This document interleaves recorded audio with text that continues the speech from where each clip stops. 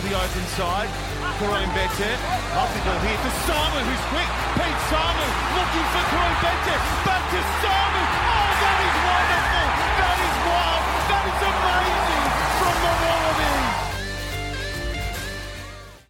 Hi there and welcome to Pick and Drive Rugby. We are the People's Podcast, providing a platform for rugby lovers to come together and support the game that's played in heaven. I'm your host, Mitch, and with me is Lockie. Lockie, how are you this week? Good, Mitch. It's good to see you back in action, but I've got to confess I'm in mourning. I'm in mourning after being down at Ballymore yesterday for the Hospital Cup final and watching my Wests being robbed at the death. But no, not really. It was a damn good game, though. Congrats to brothers. And just good to get some live footy in. What have you been up to, Mitch? Does it make it easier losing a final when it's close or losing by 15? What do you think?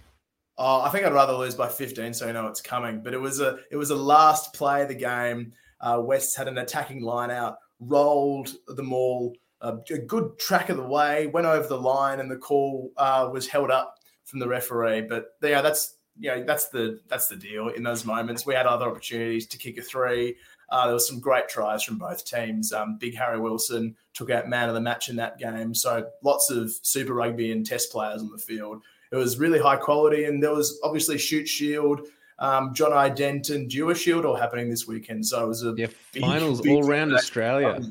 Yeah, it's awesome, mate. Now, what have you been up to? Yeah, I've watched the Wallabies this morning, and unfortunately we will have to rip that Band-Aid off shortly and talk about that. Not the result we were hoping for. Eddie is going into the World Cup 0 from 5. So definitely not the start of his Wallabies tenure that he would have been wanting.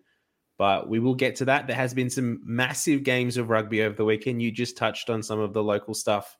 We have also had the final warm-ups of the various nations before the World Cup kicks off in 2 weeks' time. So some pretty exciting results. If you don't know them, I won't say them here because we will talk about them a little bit later, but some really exciting games to chat through. And then we have the World Cup kicking off in 2 weeks. So I guess something that our fans have been asking for a while, and we've been whispering about if we're going to do it or not. We are. I can officially confirm that we are running a tipping comp. We're actually running 2 tipping comps of sort this year for the World Cup. So on Super Brew, we have the Predictor competition, World Cup Predictor it's called. So if you do want to join us, we already have 41 members in there, which is a great start considering it's only a few days old. But we want to get that number up. We want to get this one of the bigger comps going around for the World Cup. So if you are interested in joining us, go onto the app, search Pick and Drive Rugby. We should come up. If not, you can search for us via the pool code MANYJUNE. So that's the first one. And the second one is we're also running a World Cup fantasy competition. Now, to be completely honest, I'm not 100% sure how this works yet. I haven't been able to read through the rules and work it out, but it is a little bit different. We have had a few people come in and ask for one of these. So we are running that as well. I believe we can have any players we want in term, as long as it doesn't overreach a salary cap or some kind of talent system. But if you are interested in joining that, we do currently have 21 members in that competition. Do search for us in that Pick and Drive Rugby, or you can search for our pool code VATSSLAT. So yeah, do please get involved. We'll also have those links on our social media platforms as well. So it shouldn't be too hard for you to find and to get involved. What are we going to talk about this evening? So we have the Wallabies game against France, the final warm-up match before the World Cup begins. We'll chat through that game, chat through the results, get our thoughts on that. Australia A played over the weekend as well against Portugal. We haven't actually been able to watch that game. It's a bit of confusion whether it was or wasn't streamed, but for the most part, I don't think we have seen much of it. But we will chat through some of the team selections and the result. Then we'll dive into some of the other results from the weekend round of rugby that was, I guess they're kind of calling it the Autumn Nations series, but the final warm-up tests before the World Cup. And then next week, we will do our full World Cup preview episode. We'll go through all the competition of the World Cup that's kicking off in France in 2 weeks' time. We'll go through the Australia games. We'll do a little bit of a preview on each one of those and maybe sort of announce how we think, who the favourites are leading into the competition and how the tournament's shaping up so far. Anything else I've forgotten there, Lockie? No, that's pretty comprehensive, I think. Let's just rip in. Let's go. Let's get it. Let's get into it.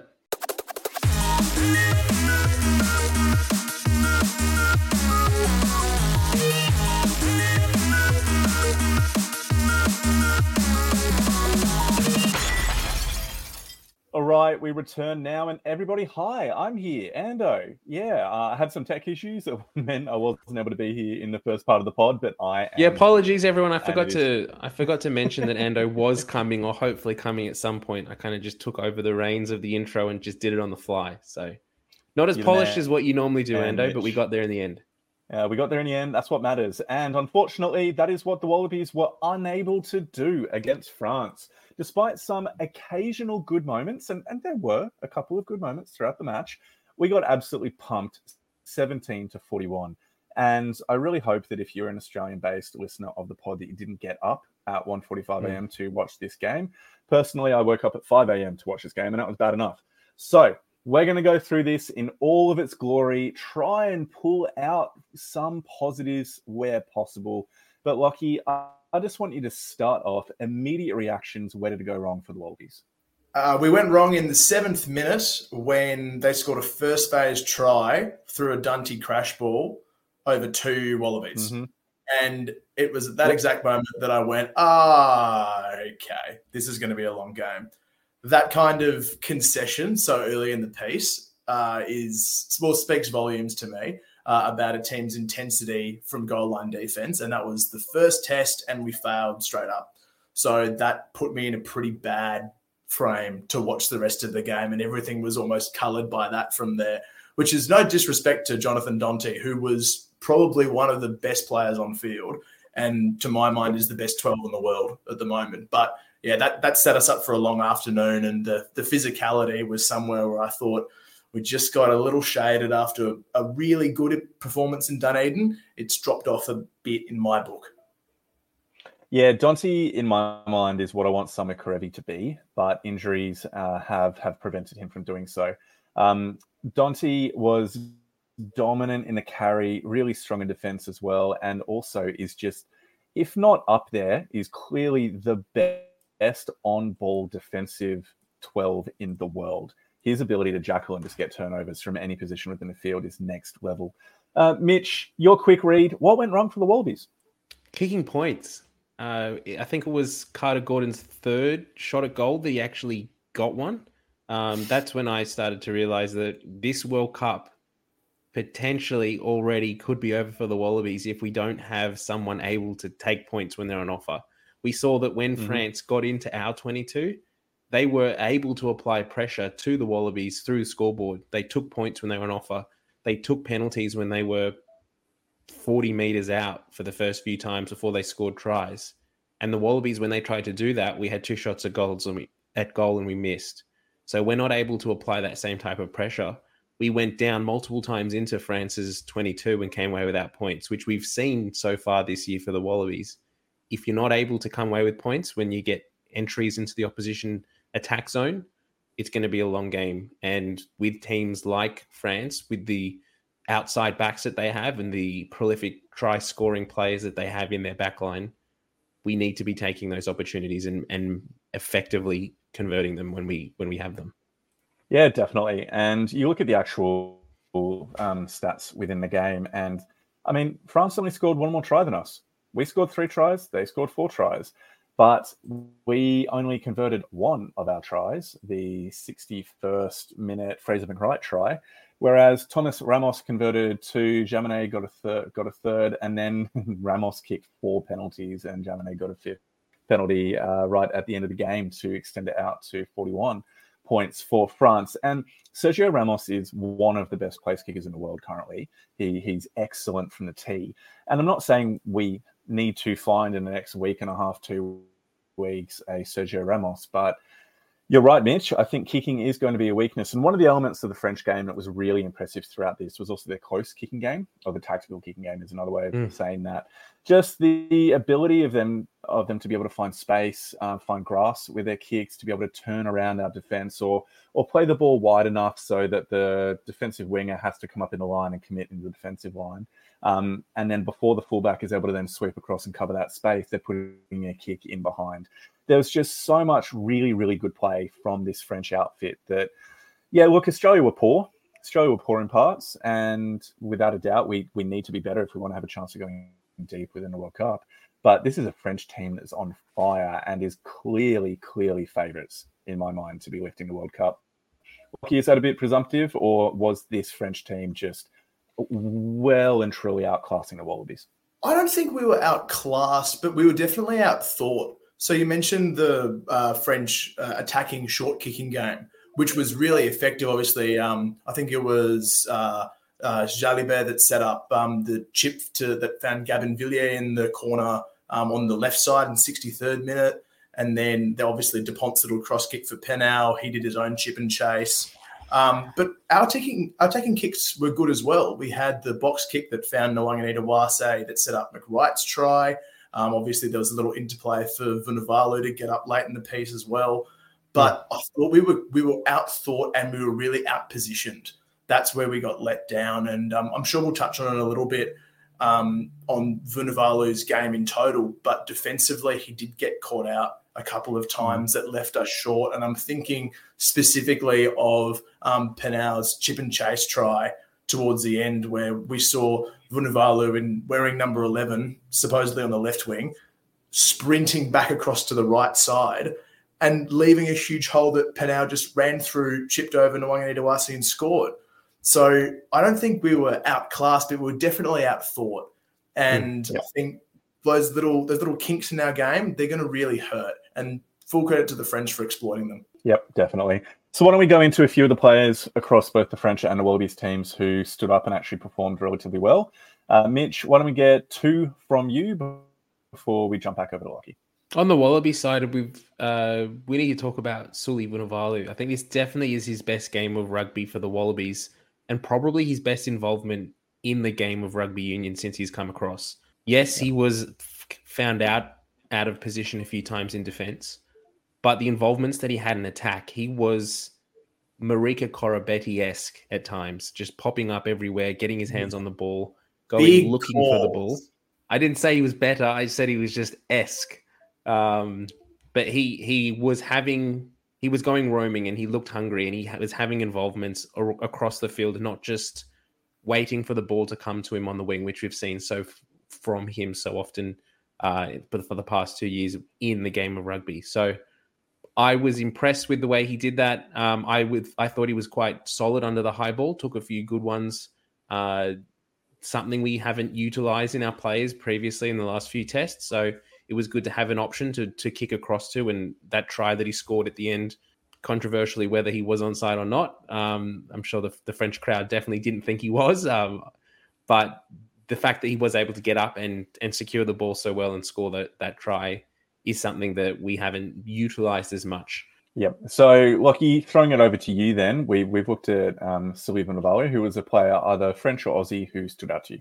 I was really, really impressed with Dante, as we mentioned before. Damien Penal stood up for me. He was terrific, but I think the player that really shone for me was Thomas Ramos.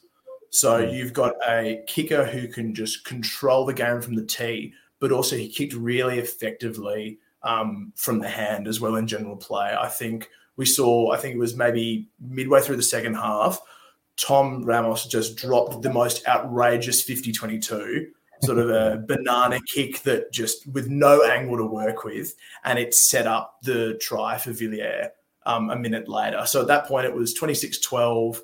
McWright's just scored, and the ability to flip pressure in about a 60-second window and put themselves in an attacking 22 off one kick, that speaks volumes to me about a fullback who's totally in control of his game. So I'm expecting big things from Ramos this year. But from our side, I'll throw up a couple of the forwards because I haven't got to mention so far this game. I thought Taniela Tupou had a massive shift. Played really well coming back into it. For the first time in a while, we're actually seeing him being effective in the counter ruck. Yeah, absolutely. I wasn't that impressed with Tupou this week. And he scrummaged well, I'll grant you that. But I didn't think he had the running game that we've come to expect from him. And I don't think he's 100% game fit for the impact that we see of like Angus Bell had. And I also thought he gave away a few silly penalties. That sort of push off the ball early, that high tackle that it was eventually ruled was just careless and didn't need to happen. And he gave away a few penalties just from silly, not getting low enough in tackles and leading with the shoulder, and just simple errors that we've seen creep into his game in the past few weeks. I think that's pretty tough. So, yeah, the high tackle one was careless, but the one where he's penalised for going off his feet, he's made the tackle, got up over the ball, driven past it, and then he's been penalised because the following counter ruck has knocked him over. So it's the Aussie players behind him that have driven him over the ball. He was on his knees. Like, he was another referee turnover. So I'm going to stick up for him. I thought he had a pretty good game. And also, we'd like him to be running 3, but also I'd like a 3 that can just be solid. We don't need to have a outrageous ball runner. Look at like a Franz Malherbe or a Uni Antonio, just big boys who can set a scrum. That's what I'd like from a tight head. When you've got a Bell, when you've got other big timber around us that can run, a Tupou running ball is luxury for mine. So I was really happy to see Bell and Tupou on the same starting side. I think that's a huge tick for us. And then another one who I thought had a great crack, Fraser McWright, looked really comfortable at that level. Yeah, completely agree. I think that Fraser McWright was excellent throughout. I mean, his try was just brilliantly taken with the way he accelerated onto the ball in that moment. A player that I thought stood up particularly well was Bobby Valentini. So he basically, I don't remember an opportunity or a time where he got driven back within the carry. He seemed to almost always be getting over the gain line, which is rare against a French defence that was rushing up and targeting our initial receiving forward pod almost immediately as they got the ball. And that actually speaks to a broader question about Australian tactics or the Australian approach within the game. Because we saw a couple of times off set piece play where we did have a bit more depth or opportunity or space in which our back line could play, that we were able to get some really good width on the play, and Mark Nwanga got a try early on from that. But what I thought kept happening was we kept trying to play within our forward pod system, but their rush defense would come up and shut their pod down before they had a chance to really do much with it. And so he'd be driven back, either wouldn't have made the gain line or be driven back a little bit more every single time he had to play. So what I would have loved to have seen is not just to fling it out early and kind of hit and hope and see if we can get outside or over the top of the rush D, but is to either consider using our short kicking game a little bit more with players like Vunivalu and Nwanga in there, or have hard runners cutting unders lines in against around the edges of the ruck, the previous ruck, just to force the defense to have to compress a little bit before we can then go a little bit wider. Because it seemed like we just tried to keep going one phase out and it would not move. It was not getting any pay for it. But a lot of that comes down to that typical Sean Edwards defense that is so often touted by the French. Sean Edwards coming across from the England system, being an ex-league coach. He basically just makes them work hard, rush up, shut down opportunities, stay connected, work really, really hard. So in a broad sense, I think France are incredibly deserving winners in this game. We've spoken about a couple of players that stood out. Like we already mentioned, Dante was excellent, man. How much are we missing Len Ikitau at the moment, Mitch, in the Aussie midfield? It's definitely starting to come back and bite us on the butt. This week, we definitely missed Samu Krevi as well. No disrespect to our centre pairing. Did Pattaya start? Yeah, or did he come on? Paquette at 12, Pattaya 13. Yeah, so I thought he did, but I don't recall him doing a great deal in the first half, and only sort of really took notice of him in the second half. I also didn't think Fekete had the greatest game at 12 either, and whether that just comes down to combinations and the fact that he hasn't played a lot of rugby at this level with Geordie Pattaya, with Carter Gordon as well. Questions around tactics and selection we can probably get into in a little bit in the preparation for this test. But yeah, I didn't think that our centre pairing was as strong, particularly again, as France was and how dominant they were. We definitely didn't, hold a shadow to the impact that those guys had on the game. Yeah, I agree. It's tough to imagine that a team that I think the 10, 12, 13 pairing had never played together. So you've got Gordon with a Fekete Pattaya combination, both of them coming off injuries, plus a right winger exclusively for his career, now playing on the left for a game. And then there's so many combinations in that back line that were never going to click from the get-go in this game. So I think throwing Fiketti and Pataya to the Wolves against Dante and Fiku was a huge challenge. And I think, for the by and large, they got dusted, which you'd expect. 80,000+ people at Stade de France, one of the world's best 12s, Gal Fico, who's no slouch. That's a massive test, and I'd much rather see it, and I'm sure you'd agree, see us have this game now before the World Cup than in the middle of it, against a Fiji or against a Wales. If anything, we can hopefully blow the cobwebs off this, say, thanks very much. It's our last trial. Let's scrap the 5 games that we haven't won this year and put it all down to learning ahead of the World fresh.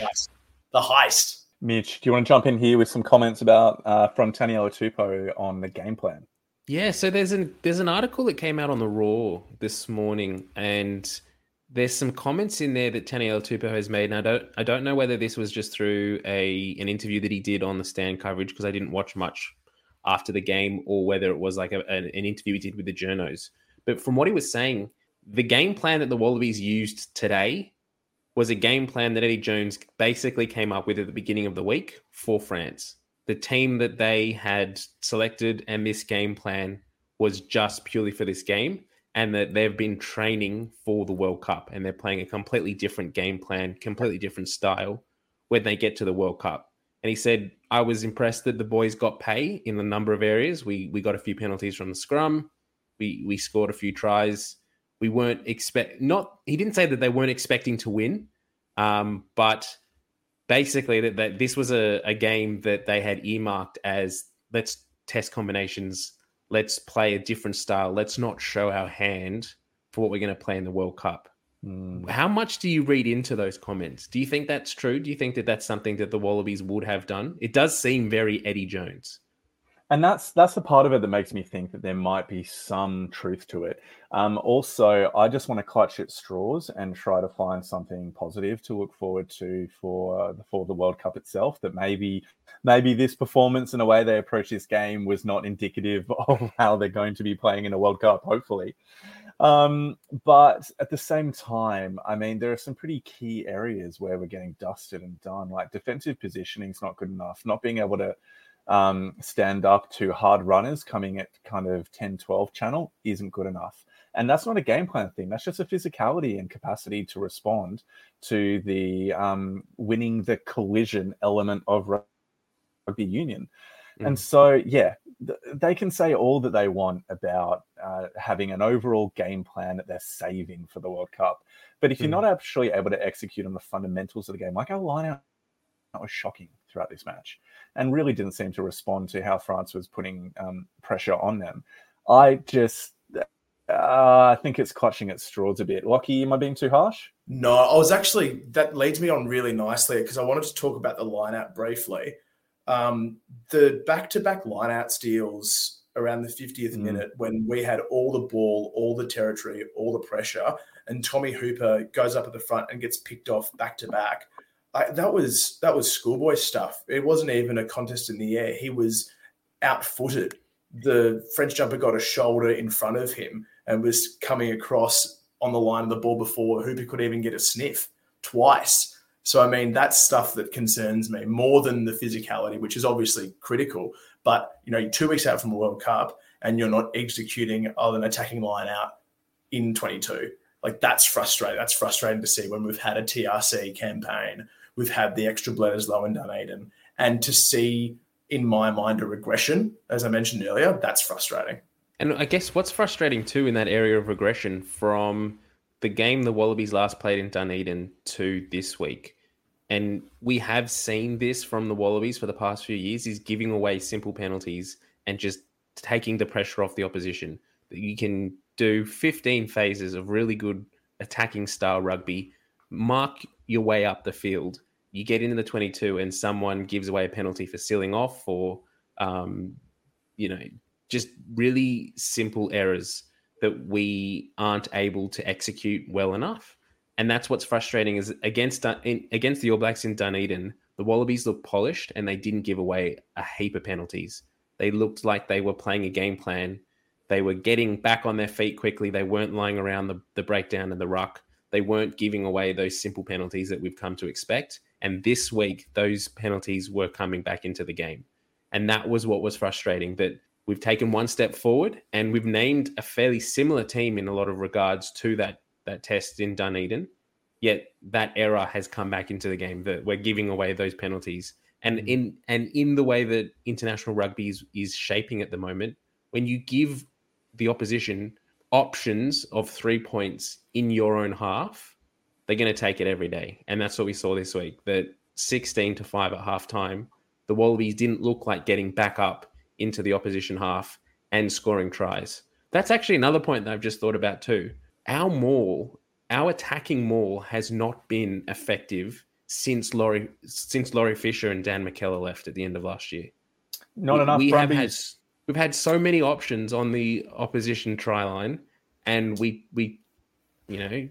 process from line out to maul, and then oppositions either sack us, take us out, collapse it legally. We just aren't effectively scoring points off that set piece. Yeah, definitely. And I think what that's for that point, I do actually wonder if they've got a few more set plays that they're looking to use. They didn't seem to try any particular variations in the attacking mauls that they were able to execute on. And so that makes me think, yeah, they wouldn't just be doing the same old game plan again and again in terms of just bring it down and try and push on through. Every team has a couple of go-to variations that they use. And I feel like it has to be a choice for the Wallabies to not be putting those into this game. So maybe in that particular element, yeah, they could have been holding things back. But again, it could have just been poor execution and poor line-out leadership as well. I mean, I'd like to hope for something better, but they could have just been bad. It's entirely possible as well. We're saving all the cards that he's got up his sleeve. All the reds, all the yellows. Oh, yeah. We have Australia A to chat about in a moment. But what I wanted to talk about, we haven't actually had a chance previously to break down the Wallabies team that Eddie Jones named this week. 2 players got their debut this week, Blake Shop and Isaac Fines-Liliuasa. The first person that I want to call out for Australian rugby, and I feel has been completely let down by the system yet again, is Ryan Lonergan. How unfair does it feel for him to have been in the Wallabies squad now? Was he selected in the wider training squad last year? He definitely was there in the TRC this year, but he has been in the Wallabies training squad for 2 years now and has not played a minute, has not made his debut.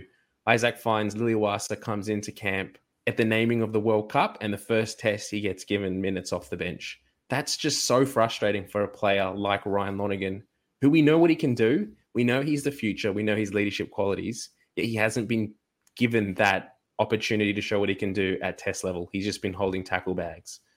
I don't know. It doesn't sit great with me that he hasn't been given the due diligence and the minutes and the opportunity that a player like Isaac Fines has. Yeah, look, you need a good kicker as well.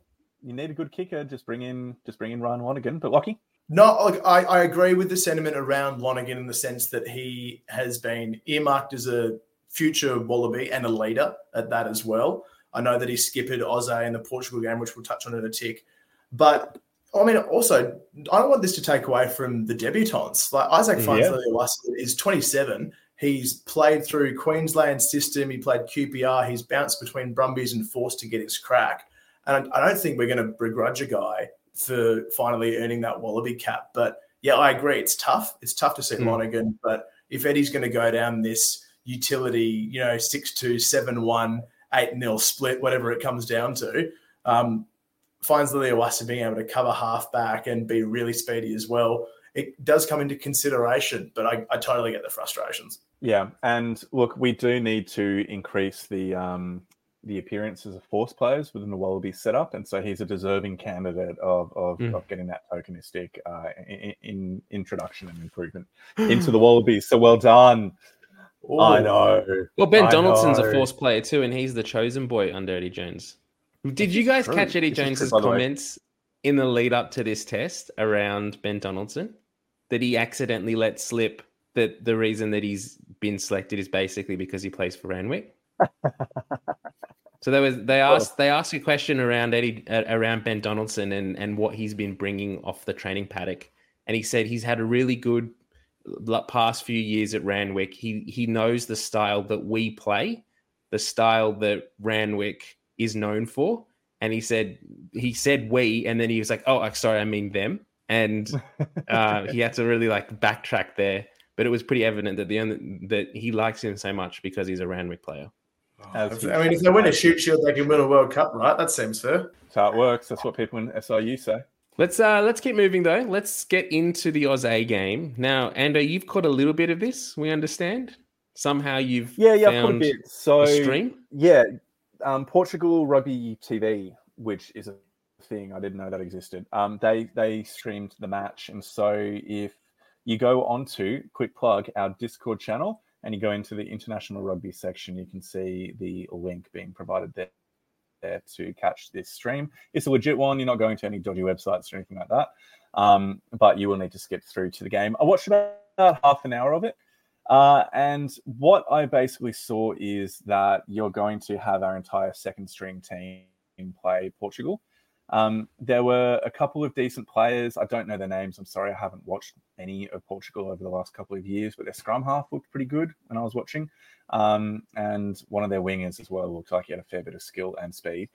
But for my mind, the 30-17 win should have been a lot more emphatic. Basically, what kept happening was basically the Australian way of playing rugby, which is to have some really good moments and opportunities to put a lot of pressure on the opposition and then to drop or needlessly infringe right as you're getting into the try-scoring opportunity. So the vast majority of the time, the Aussie A players were getting themselves into good places and then just either dropping the ball cold, obstruction calls, going off. Or Lockie Swin took someone's head off. Oh, he actually played really well. The part of the game that I watched and the reviews that I've read about the game indicate Lockie Swinton actually did quite well. Admittedly, it's against a Portuguese defense, which doesn't have the physicality of the Tier 1 nations. But he was running hard, providing a lot of physicality within his running game. He did well. Got to give him that. He's a funny one, Swinno, because he actually played really well against Tonga before he did his noodle at the end and got sent off. So, like, you almost wonder whether he's become a bit of a forgotten man in that back row setup. Everyone's talking up Tom Hooper, Rob Leota. We've got these big sixes. But, rewind, to 2020 and 2019. And that was Lockie Swinton up and coming. So maybe he does have a role to play. The problem with Lockie Swinton at the moment is that you can't, as a coach, you can't rely on him to not give away a penalty when it's crucial. And we've seen it for the Waratahs. He's given away penalties. He's given away cards. He's hurt the team that he's playing for. And whilst he can have good involvement, and he did this week for Australia A, realistically, he lost us that test against Tonga for giving away that silly penalty. So at the moment, it's kind of like, is he bringing enough good to overcome the negative and the fact that he's going to give you a card or potentially a red card? Can you select him knowing that you've got enough coverage on the bench to get through the game without that? That's the question at the moment. Maybe with the 7-1 split. The classic 7-1 split. I wouldn't be surprised to see Eddie Jones do that, but then have Josh Kemeny as the one, someone who can cover the entire back line. Hey, the Box did. Boys, before we finish up on Australia A and get into some of the other results around the weekend, Ando, you said you saw some of the game. How did James O'Connor go? I didn't see enough of it to get a bit of a verdict on him. Sorry, I don't have enough to say. But Lockie and I were talking... making stuff up. Oh, you've just been making it up. Okay.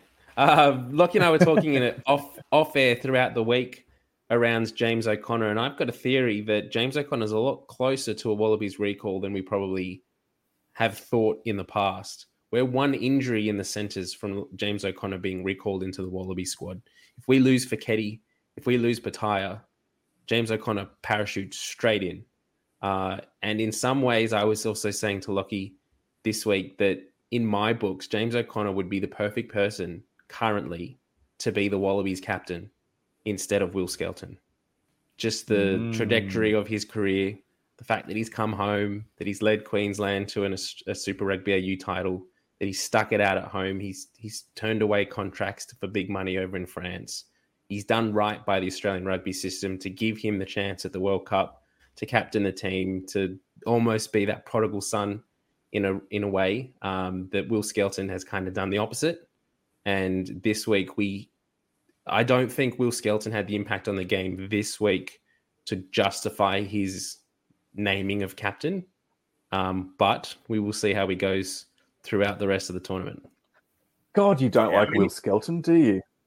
No, I do like Will Skelton. I just don't like the fact that he's not Australian based. And I think James Slipper should be our captain over him, or someone who plays rugby in Australia. French World Cup.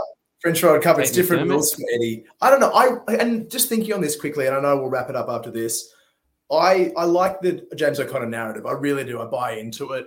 They're going overseas. You play for Sale, you play for Toulon, come back with the Reds. It's been a really interesting path, but I think we've just collectively, as rugby fans, we'll put aside our critic hat. As rugby fans, I think we just need to back Will Skelton because he's had one test. He's had one test as skipper.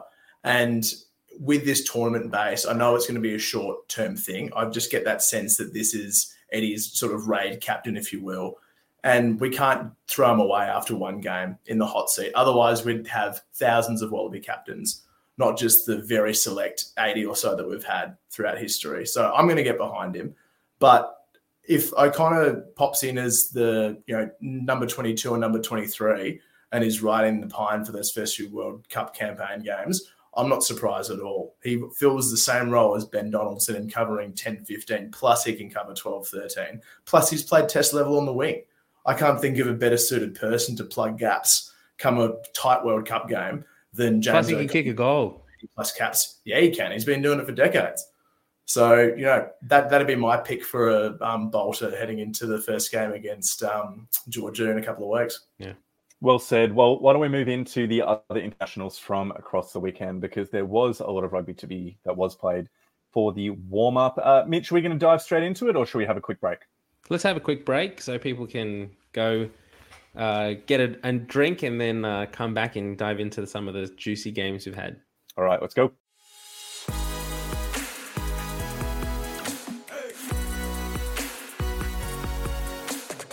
All right, the most impressive news from the weekend was the Springboks 35-7 demolition of the All Blacks over in France. And now I could say the words of my headmaster at school, who's a Kiwi, who claimed that this doesn't really matter because it was just, it's not the warm-up.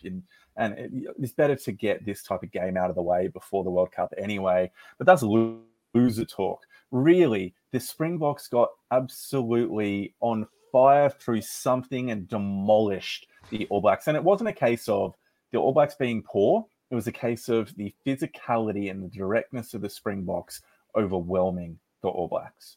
So, Mitch, starting off with you, this game was a statement from the Springboks. What did you take away from it? Leading into this game and through the Rugby Championship, South Africa had been good, but I wasn't convinced that they were coming into this World Cup as favourites to go back-to-back. This game has really shaken my foundations. They did everything so well in this game, that I don't see them, if they play like this and they play to this level for the full tournament, I don't see anyone coming close. They dominated New Zealand in every facet of the game. New Zealand has been speaking all year around how with their new scrum coach that their maul has been so effective that they haven't, conceded maul tries. They haven't, no maul has been collapsed, or they've successfully scored points through their maul X amount of times. South Africa scored 3 tries through their maul this game, and New Zealand didn't come close to conceding or to scoring points through their maul. It was just an absolute masterclass that their set piece, their maul particularly, is such a weapon that they can 95% be pretty confident when they go to line out that they're going to come away with points, whether it's through scoring the try or the opposition doing something illegal, collapsing it, giving away a card, penalty try, or a penalty to kick the points. Yep, jumping across to Lockie now, main takeaway. Just quickly on the lineouts as well, the maul was so effective, but 2 other tries were from more variations. So you had the blindside play with Khaleesi hitting marks to open the second half, and just there's like a dagger in the heart after half time. And then the sneaky move up the middle of the lineout through Quagga Smith. I mean, they've got weapons everywhere from that lineout set piece. It's really scary. And when you look at from a Wallaby perspective, our lineout defense, I'm thinking that's going to be tough to handle. That's going to be very tough to handle. But the main takeaway was the brutality of the Springbok, not only Springbok forwards, but the centre pairing as well. You had ball runners coming from the back fence and from all angles. It was constant sustained pressure. And even though it was, still 0-0 after the first 15 minutes, it never looked like the game was going any other way, because the Springboks were running so hard into contact and they forced those first yellow cards. And when Khaleesi goes over at 7-0, I was always thinking, okay, this is it. This is where this game's going. It was, for mine, a statement win in the sense of World Cup games are won by pressure. They're won by converting pressure into points and grinding teams into the ground. And that has me in no doubt now that the Springboks are in my top 2 favoured sides to take this out this year. Aside with Australia, of course. Oh, aside from Australia, the underdogs obviously are top of the list there.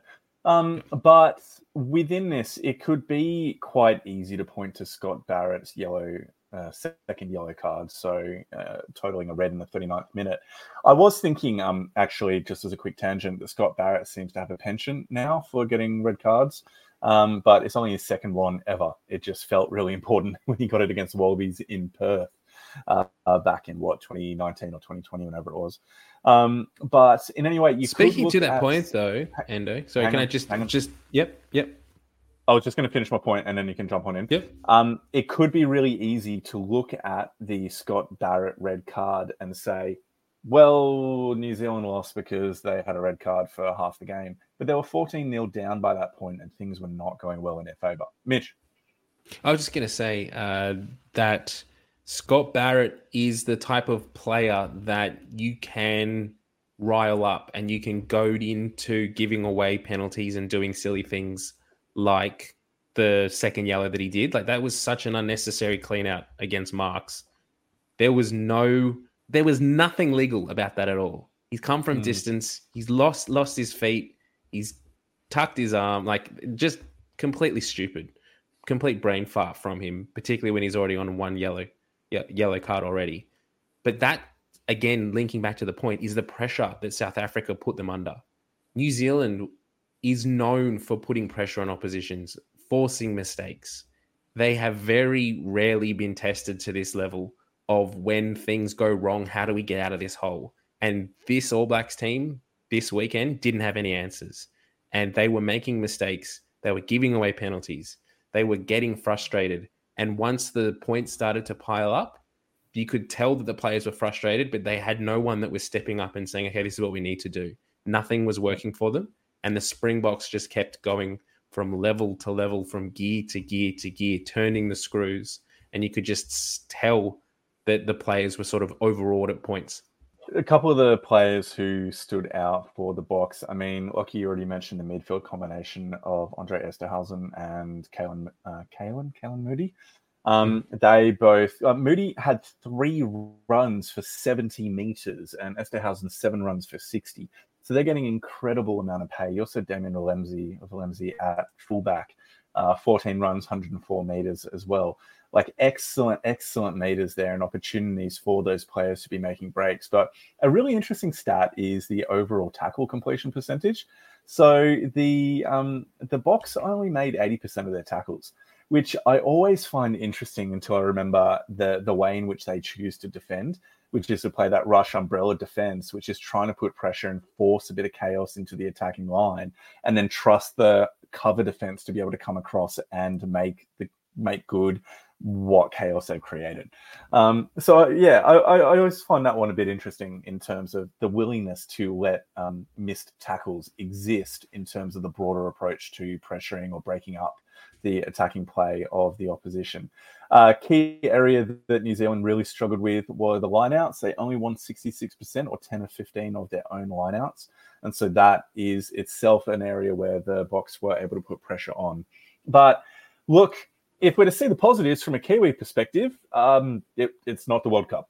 It was the warm-up to the World Cup. And so on that note, why don't we move on to I love the matches. comment that Ian Foster made after the game, and whether it was in the press conference or in the interview, which was just that this loss has taken all pressure off us. This is exactly what we needed, because now the pressure's off us. No one thinks we're favourites anymore, and we can just cruise through the World Cup. Oh, I was like, geez, that's an interesting outlook. That's a spin doctor right there. That's a bit of marketing. If there was one trophy we didn't want, it was this one. I was like, yeah, good on you, Ian. How's the job hunt going? Moving on to the other matches, Mitch. Let's keep this rolling. And we're going to start off with a historic win by Fiji versus England. 22 to England, 30 to Fiji. This was an incredible game. Lockie, sum it up for us, my friend. History. And frankly, Pool C now looks totally horrifying from a Wallaby perspective. You've got the Flying Fijians beating England for the first time in their 7 matches, beating them at Twickenham, and coming from behind to do it. I mean, it wasn't easy for them. They were down. England had the early try through Johnny May. And then I think Celestino Ravatamunda, product of the Fijian Drua, had the game of his life, ripped apart the English backline, terrorized the back three all day. And they outclassed them in every single way. Caleb Muntz kicked well. Yeah, and they were at one stage, they were out to a 20 points to 8 lead midway through the second half. And Twickenham was silent except for the back corner of Fijian fans going absolutely off chops. So looking at this holistically, Fijian played a really good all-round game. They kicked their penalties when they came up. They executed at set piece, and they rattled them in contact. It was a really good performance from the Fijians, Mitch. I'm scared. I've got to say, I'm scared. I saw this result, and I was wondering, going into the game, did England sort of poop the bed here, or did Fiji really turn the sword and deservedly win this? And Fiji did. To their credit, they put England under a lot of pressure, and they took their opportunities and they scored some incredible tries, some incredible attacking rugby on display. How good it is to see the Fijian Drua backbone that is forming this team, some of the players making that step up into the national side. Fiji is going to be a real weapon in this World Cup. And as a Wallabies fan, particularly after this morning's game, I'm pretty nervous of how this game could go. If we don't bring our A game against Fiji, they have all of the skills at their disposal to put a number on us. They've got momentum now. One thing I will say before I throw back to Ando, how fantastic was it to see Vinaya Habosi back playing rugby for Fiji? We missed him this year in Super Rugby. I know there was a little bit of off-field stuff and there was a reason why he wasn't playing, but how good was it to see the boss man back out there smashing blokes and just making everyone look like children? Look, the best part of this entire experience is watching England go down again and having more and more pain and misery heaped upon them under Steve Borthwick. Now, I have nothing against Steve Borthwick, but I have everything against the nation of England itself. And so very, very happy for more misery and pain to be heaped upon them as a nation as a whole. So it is amazing how Eddie Jones can still get blamed. Yeah, after it's still 6 or 7 test matches. Yep, still his fault. Everything is his fault. But Italy versus Japan. Italy getting up 42-21 against Japan. Lockie, again, I believe you're the one that's seen the majority of this game. Can you give us just a quick overview before we then cover some of the other matches from the weekend as well? Yeah, 100%. The takeaway is that Melbourne Rebels got dudded getting Monty Ioane when he scored more tries in this game than he did in a full season down at Amy. That was ridiculous to see him play that well. His hat trick was class. It was total class. He ended up pulling out the match winner. But we look back at this game and, yeah, it's blown out towards the end. But, my God, it was 28-21 with 4 minutes to play. Japan were well in this. So I think all the chatter around Japan not being up for it at the moment is totally false because that scoreline flattered Italy. Yes, Montiani had a great game, ended up picking up that hat trick.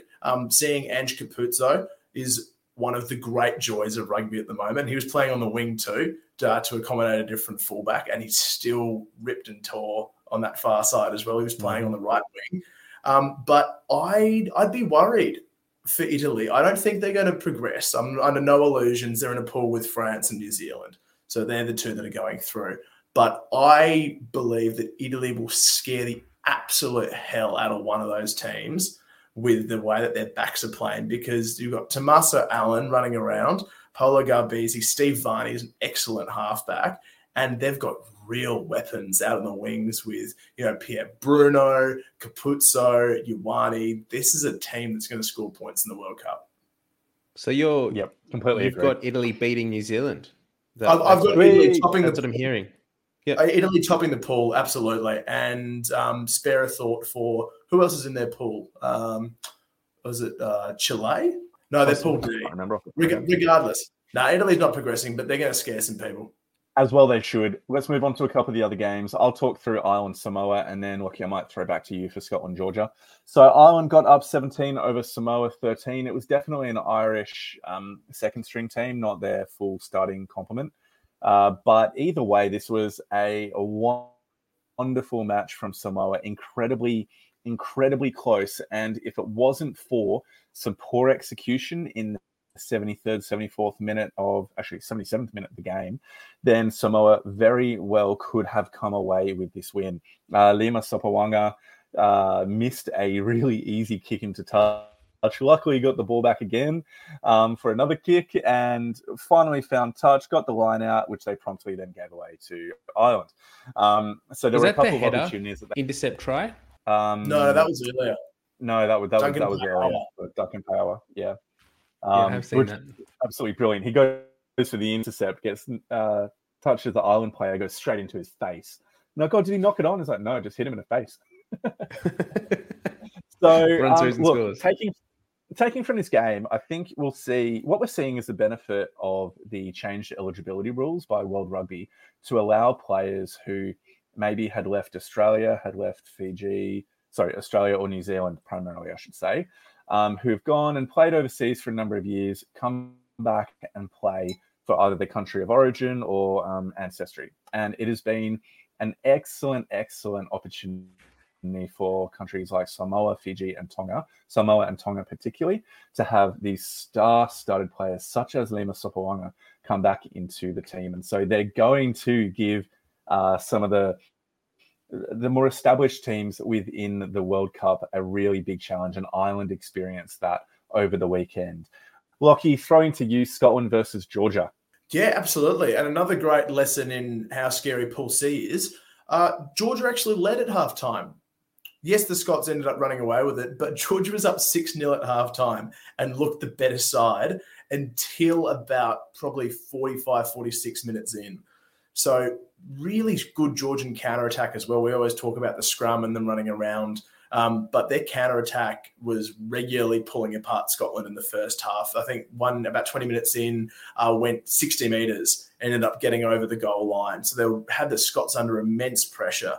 But the dam was always going to burst because this Scottish team is full of class. And once again, it's the Finn Russell, Duan van der Merwe combination. They were carving up all day. I think Dewey's probably in the top 2 or 3 wingers in the world at the moment on form, up there with Damien Penaud and Kurtley Aronsa.